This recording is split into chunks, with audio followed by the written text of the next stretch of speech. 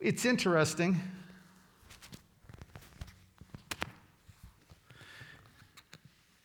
It's interesting how characters in literature can take on a kind of universal meaning or understanding by virtue of characters and what that character is like. For instance, in 1843, Charles Dickens wrote what famous book? What is it? A Christmas Carol, exactly.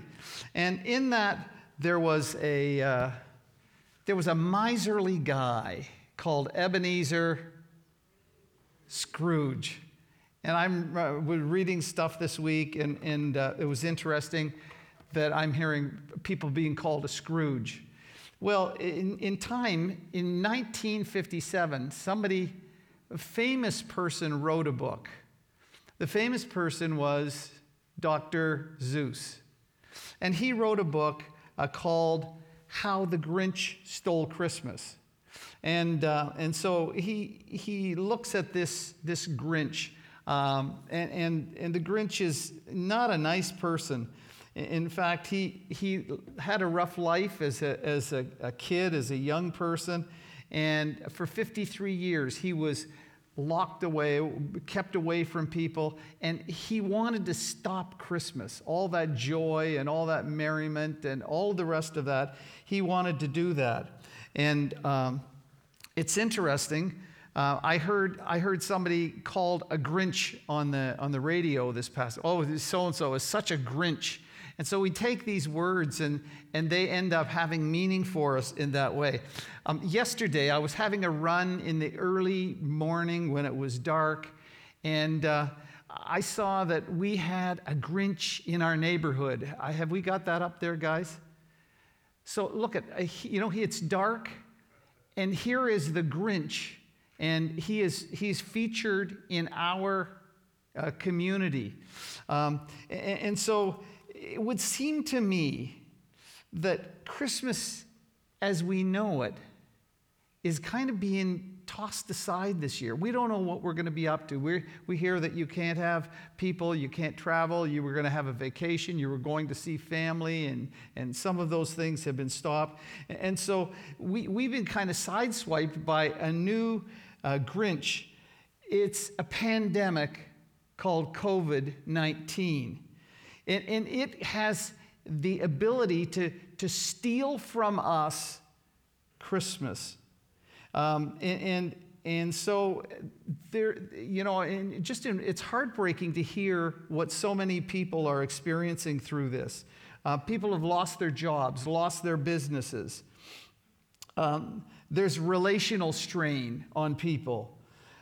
There's loneliness and isolation. There are mental health issues. There are addictions on the increase. Suicide is on the increase. And I've talked to so many people, and I say, hey, how are you doing? And they go,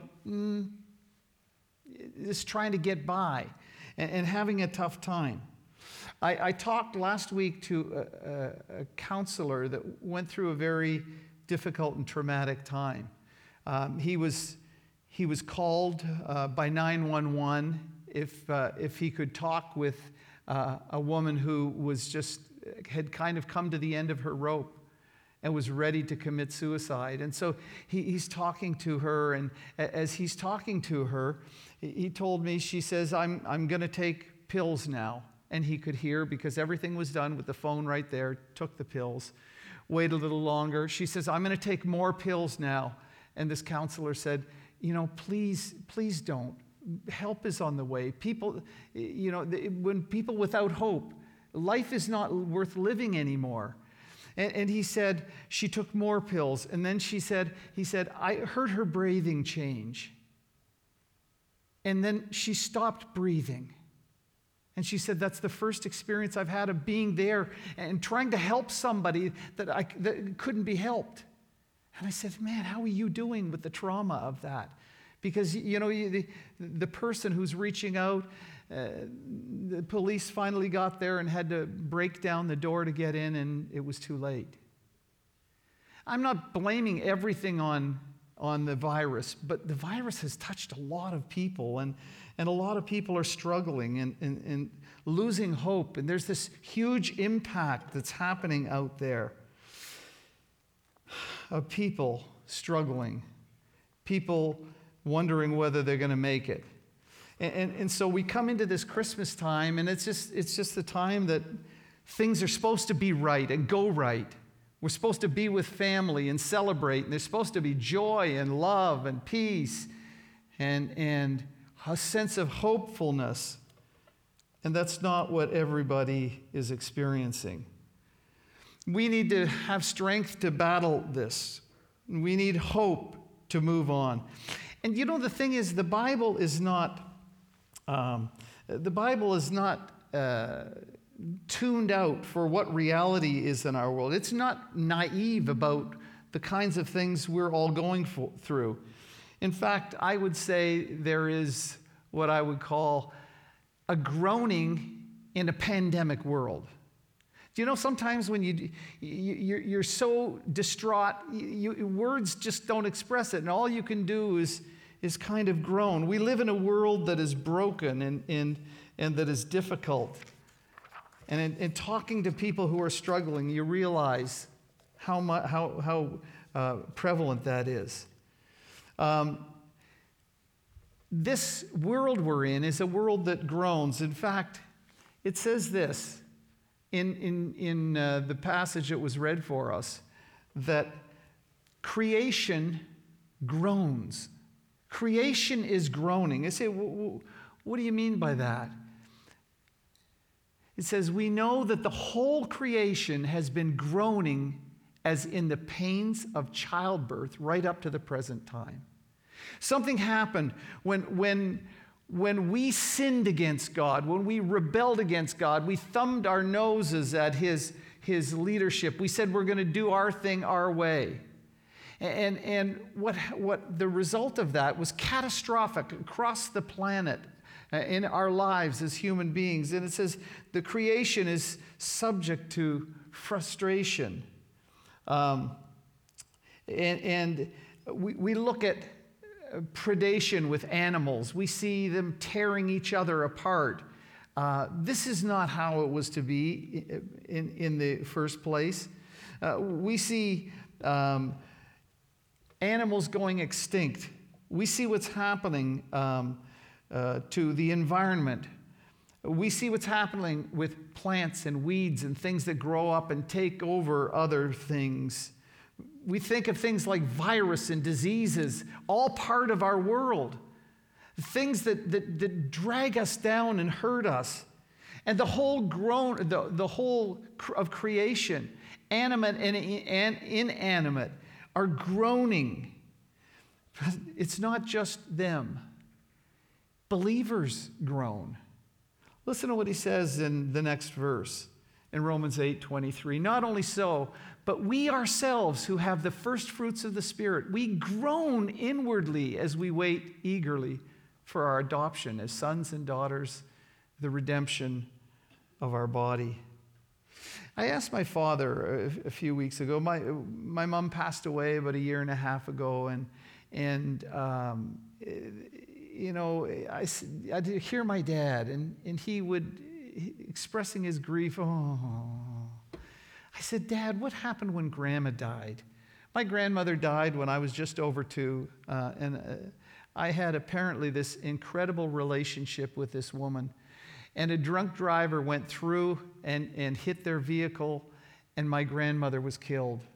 She had teenagers up to early 20s, and I said, Dad, how did Grandpa handle that?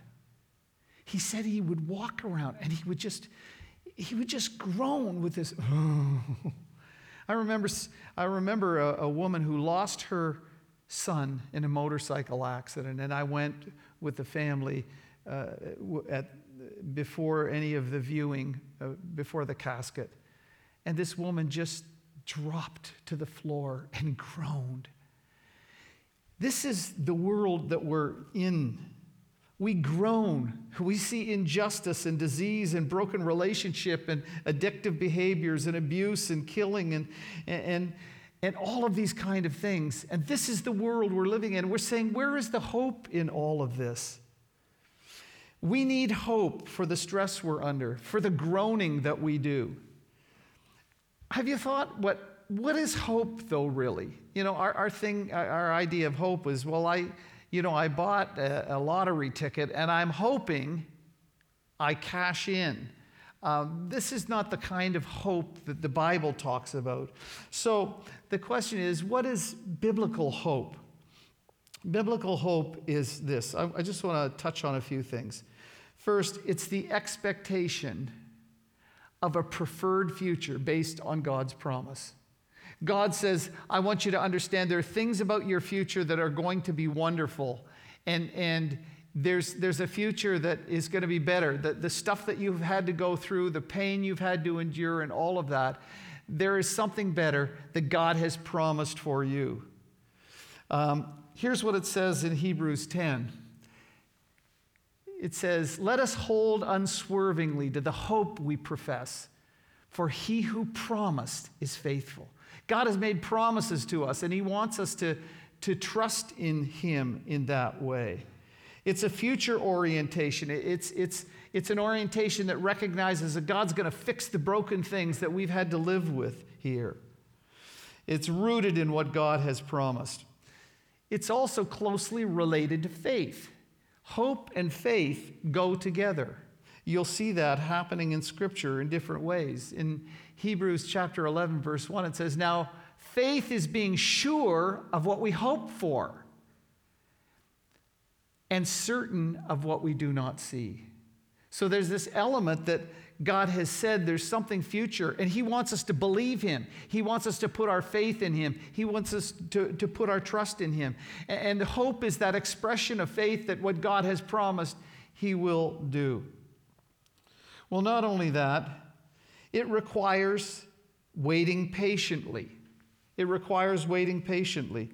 In 1 Thessalonians 1, verse 3, it says, we continually remember you before our God and Father, your work produced in faith, your labor prompted by love, and listen to this, and your endurance inspired by hope in the Lord Jesus Christ. See, what he's saying is, it calls for waiting. It calls for endurance. It says in Romans 8:25, but if we hope for what we do not yet have, we wait for it patiently. So God wants us to trust him, and that will require times our waiting on him. It's no quick fix. It's trusting God and having strength through him. It will become obsolete with faith at a future time. Do you know there's a time when hope is not going to be anything that you need to have? When I was 19, I'd saved money. We were in the music business, and I bought a grand piano. And as I was saving money for it, and as it was going to be delivered, I am so excited.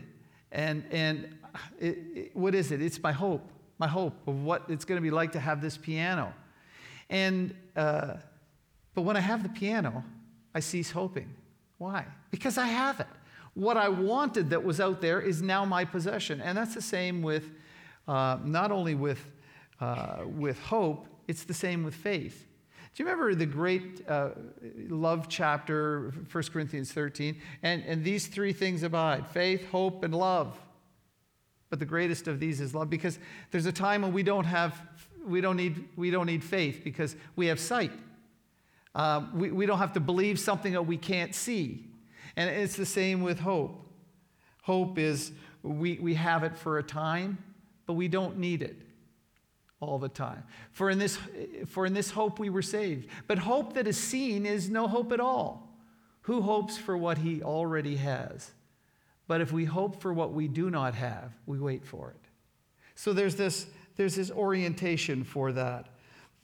And so faith also will be fully realized when Jesus returns. Listen to what it says in Titus 2. Titus 2, it says, we wait for the blessed hope, the glorious appearing of our great God and Savior, Jesus Christ. It is fully realized when Jesus comes back, and he will fix everything that has been broken, everything that has caused pain and turmoil and strife and death. All of those things he'll take care of. Now, we need hope in the midst of a pandemic. And how do we find hope in a time like this? Well, I want to, this portion of Romans 8 it's like the apex in Scripture of security that we have in God. And it is so rich, like we could go and examine every petal, but we don't have time to do that. So I'm gonna go fairly quickly over about more than half the chapter of Romans 8. And I want you to soak in the security that God has for his people. The first thing that helps us with this hope in a pandemic is this. We have a caring Father. We have a caring Father. Listen to what it says. Because those who are led by the Spirit of God are sons or children of God. For you did not receive a spirit that makes you a slave again to fear. See, that what we go through it's like we're fearful, we're struggling. But God gives us, he gives us the Holy Spirit. You've received a spirit of sonship, and by him we cry, Abba, Father. The Spirit testifies with our spirit that we are God's children. Now, if we're God's children, then we're heirs, heirs of God and co-heirs with Christ. If indeed we share his sufferings in order that we may also share in his glory. He says this in here. He says, I've given you the Holy Spirit, and the Holy Spirit in you will identify you as my child. And you're going to be able to shout, Daddy, Daddy, to the God of the universe. You need a father who loves you. You need a father who cares for you. You need a father that you can identify with his family. And he provides all of that for us. He is a caring father. And he says, don't you understand? You're my children. Don't you understand that you're heirs of everything I have and co-heirs with Jesus Christ? And he says something that may be a little disturbing for some of us. At the end of that, he says, if indeed we share in his sufferings in order that we also may share in his glory.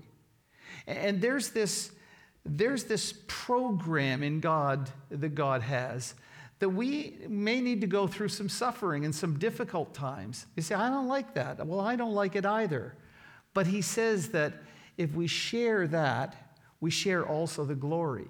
You can't just have the glory without some suffering. And Jesus' life was indicative of that. So we have a caring Father, but we also have a glorious vision of the future. In Romans 8:18, he says this. He said, I consider that our present sufferings are not worthy to be compared with the glory that will be revealed in us. There's something that's coming that is so great, it's so phenomenal, that when we sit, Paul says, when I sit down, and it's interesting because I consider or reckoning it's also a mathematical word in its meaning. And Paul is saying basically this then.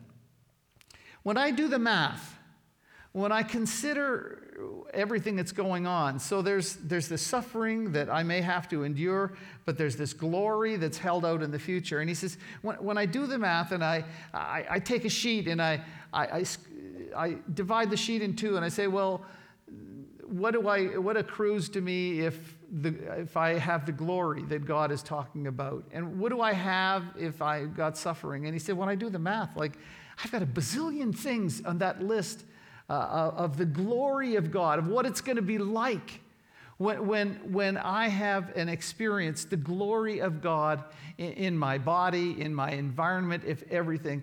He says, you know what, when you do that, he said, the suffering's it's not that meaningful. He said, I can get by that because I understand that it is transitory. It's only going to be here for a time, and then we will have the glory of God that will be revealed in us, and you can't begin to compare it.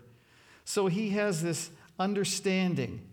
And when we see so much of the New Testament, it talks about that kind of. We went through 1 Peter. It's in there. It's in the Gospels.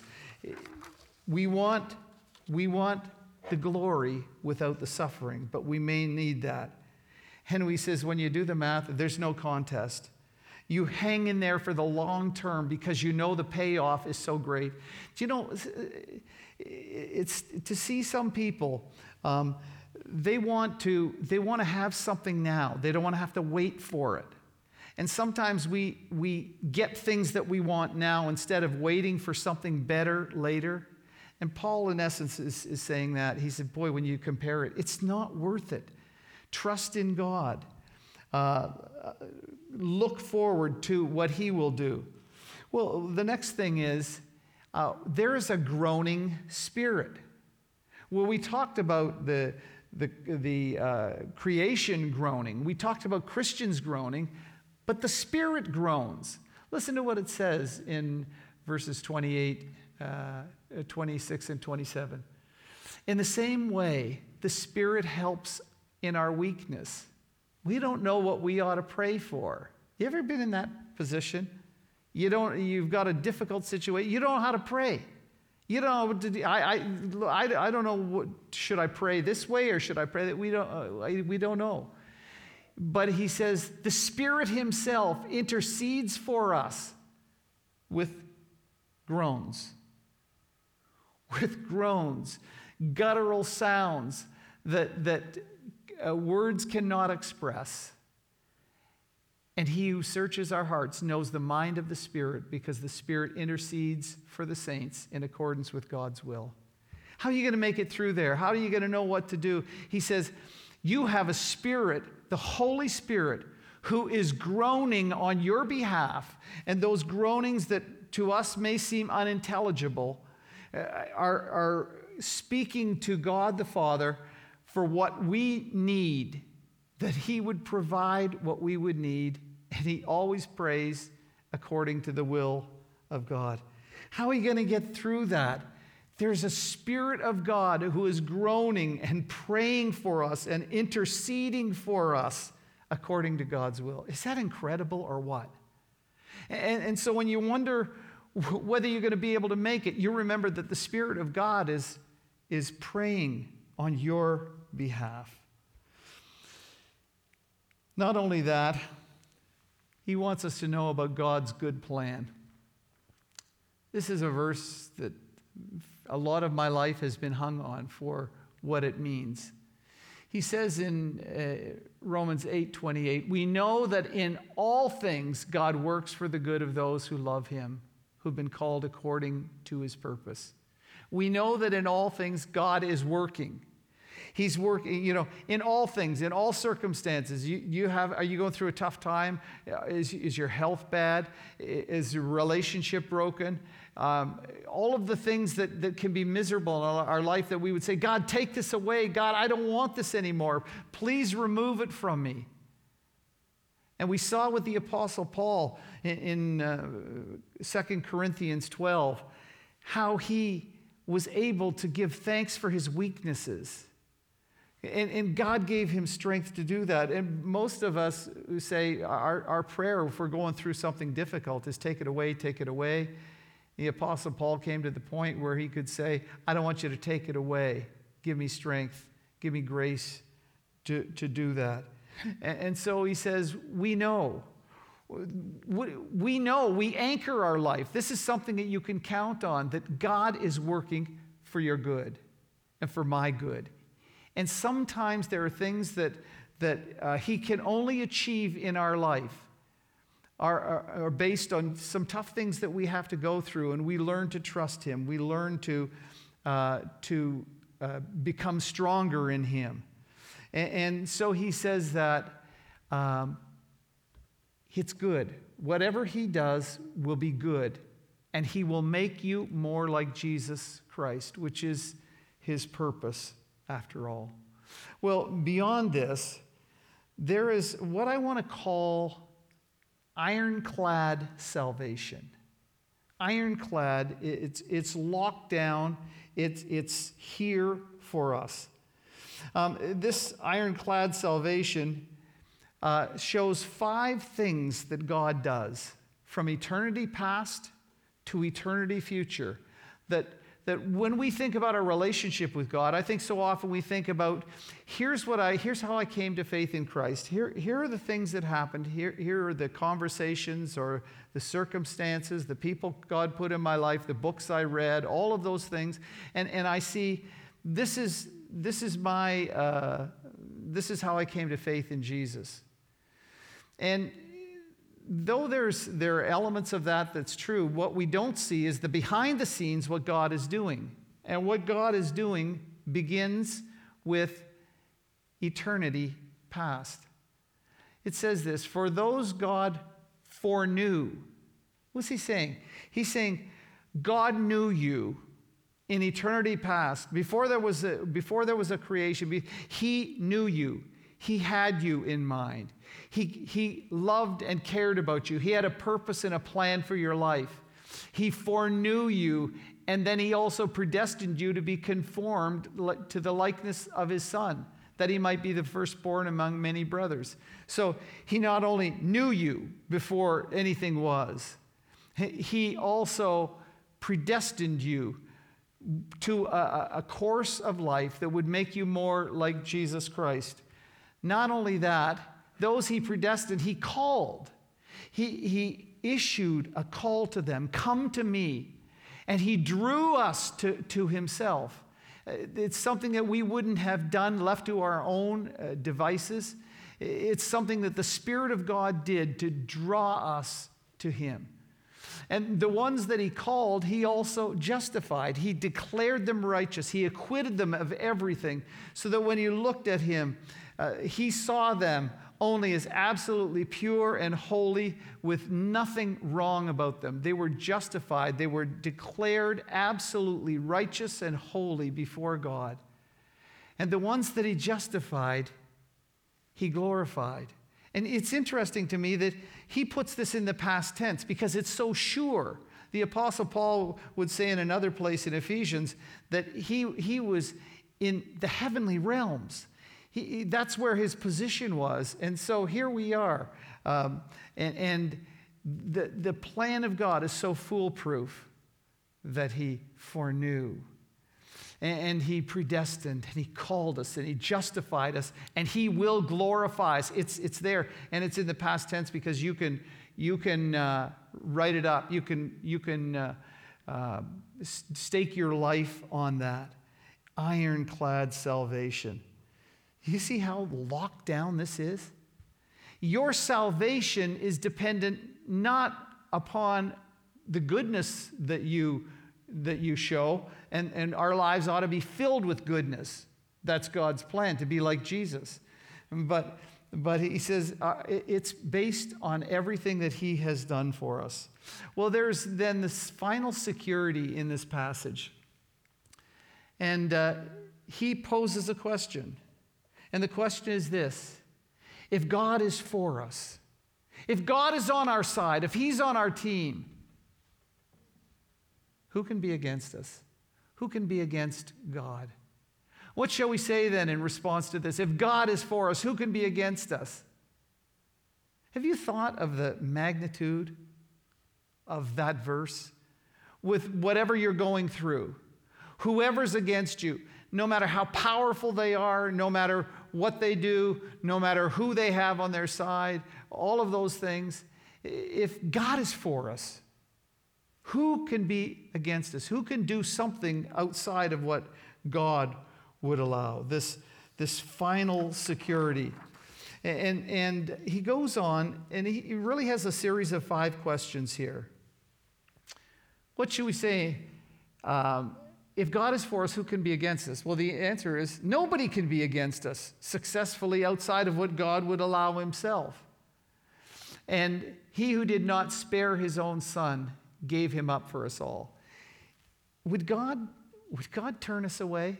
He says, don't you know that God sent his only son to die this incredibly torturous, terrible death and live a life of perfection as a human being for some 30 years?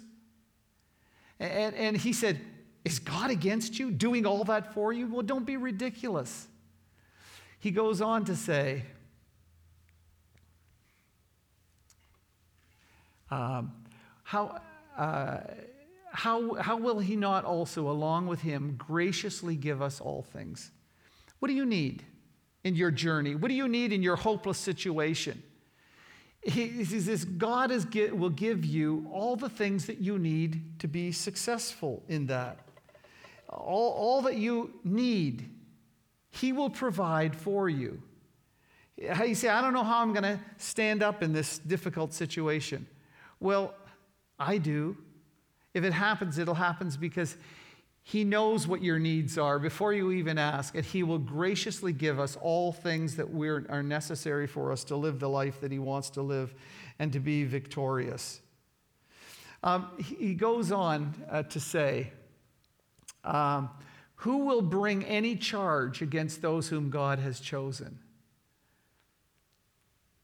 It's God who justifies you.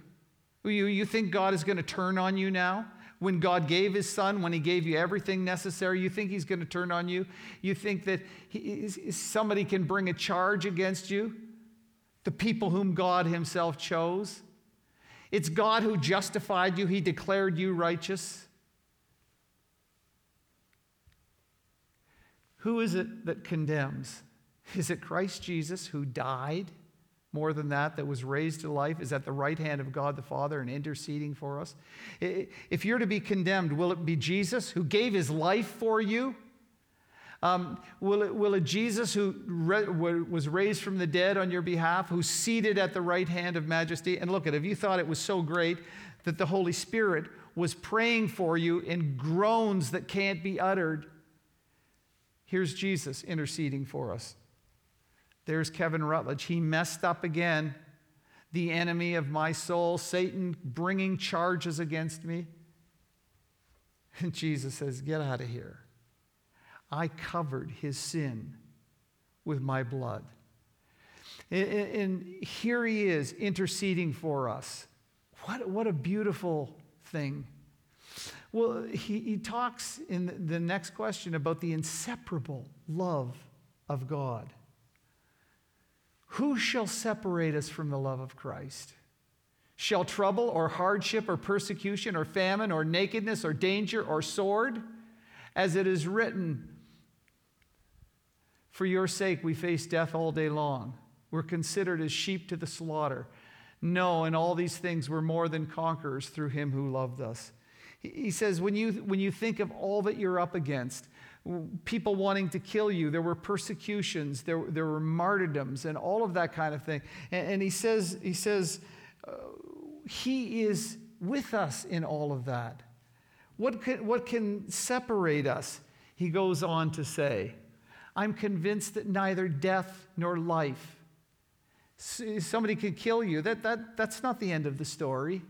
Neither angels nor demons, the spirit world, they can't do anything. Neither present nor the future, time, nor any powers, neither height nor depth, spatial area, time area, all the different ways you can think of. Nothing can separate you in all creation from the love of God that is in Christ Jesus our Lord. Do you know how much you are loved? Do you know how much God has done for you? No amount of trouble or deprivation or danger or martyrdom can separate us from God's love. We are more than conquerors. We are on the winning side. And Paul is convinced. He lives his life based on this. He is 100% secure in his life. Nothing can separate him from the love of God. I said at the start, this doesn't provide all that we might want. What most of us want when we're going through problems is God take it away.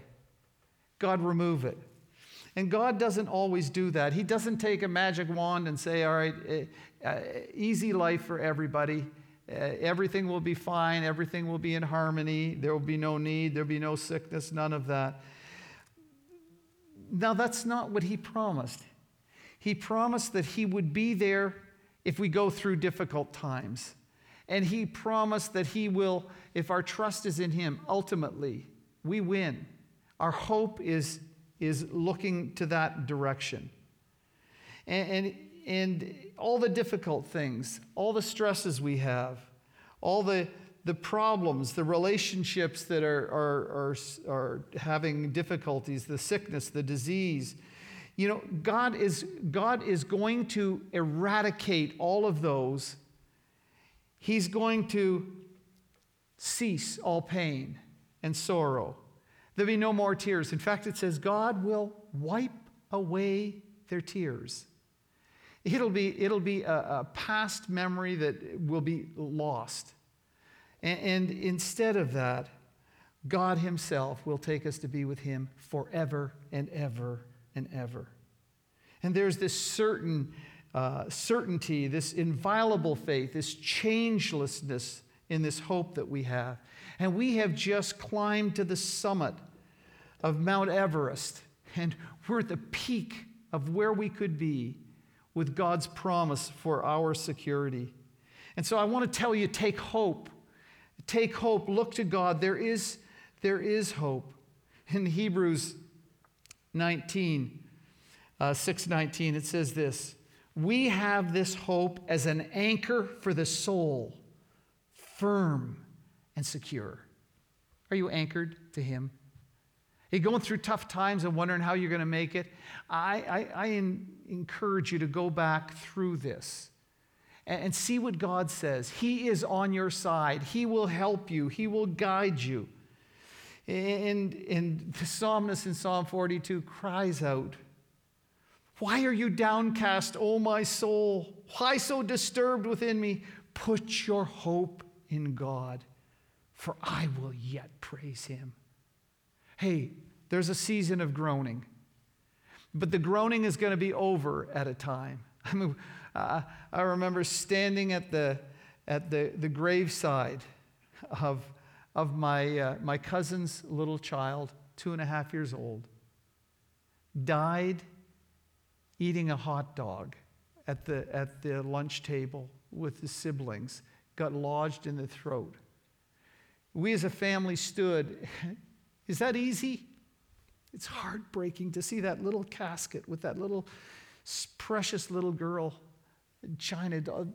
We gathered around that grave, and we're a family of faith. We have a hope beyond this, and we anchor ourselves to that hope. A hope like an anchor for the soul, firm and secure. And I want to encourage you in the difficulties and the trials that you keep your eyes on Jesus. You would focus on him. And folks, we're a part of a family here. We're a part of a body. And if you're struggling, you need to reach out to us too. We want to help you. We want to encourage you if you're going through difficulties. But as we begin this, we realize that as Christians, we have a hope that is incredible. And my prayer is that we all would live with that hope that will give us the strength we need day by day to keep on this journey. Let's pray. Our Heavenly Father, we thank you so much for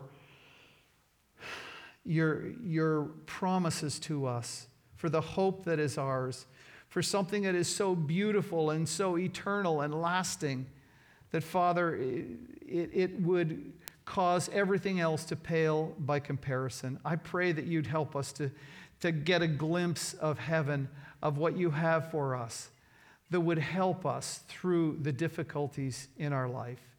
May we revel in the fact that you love us, you know us, you care for us, you provide everything we need, and you are praying for us, blessed Holy Spirit and Lord Jesus, that we'll make it through. And so I pray that we would realize that. In Christ's name we ask. Amen.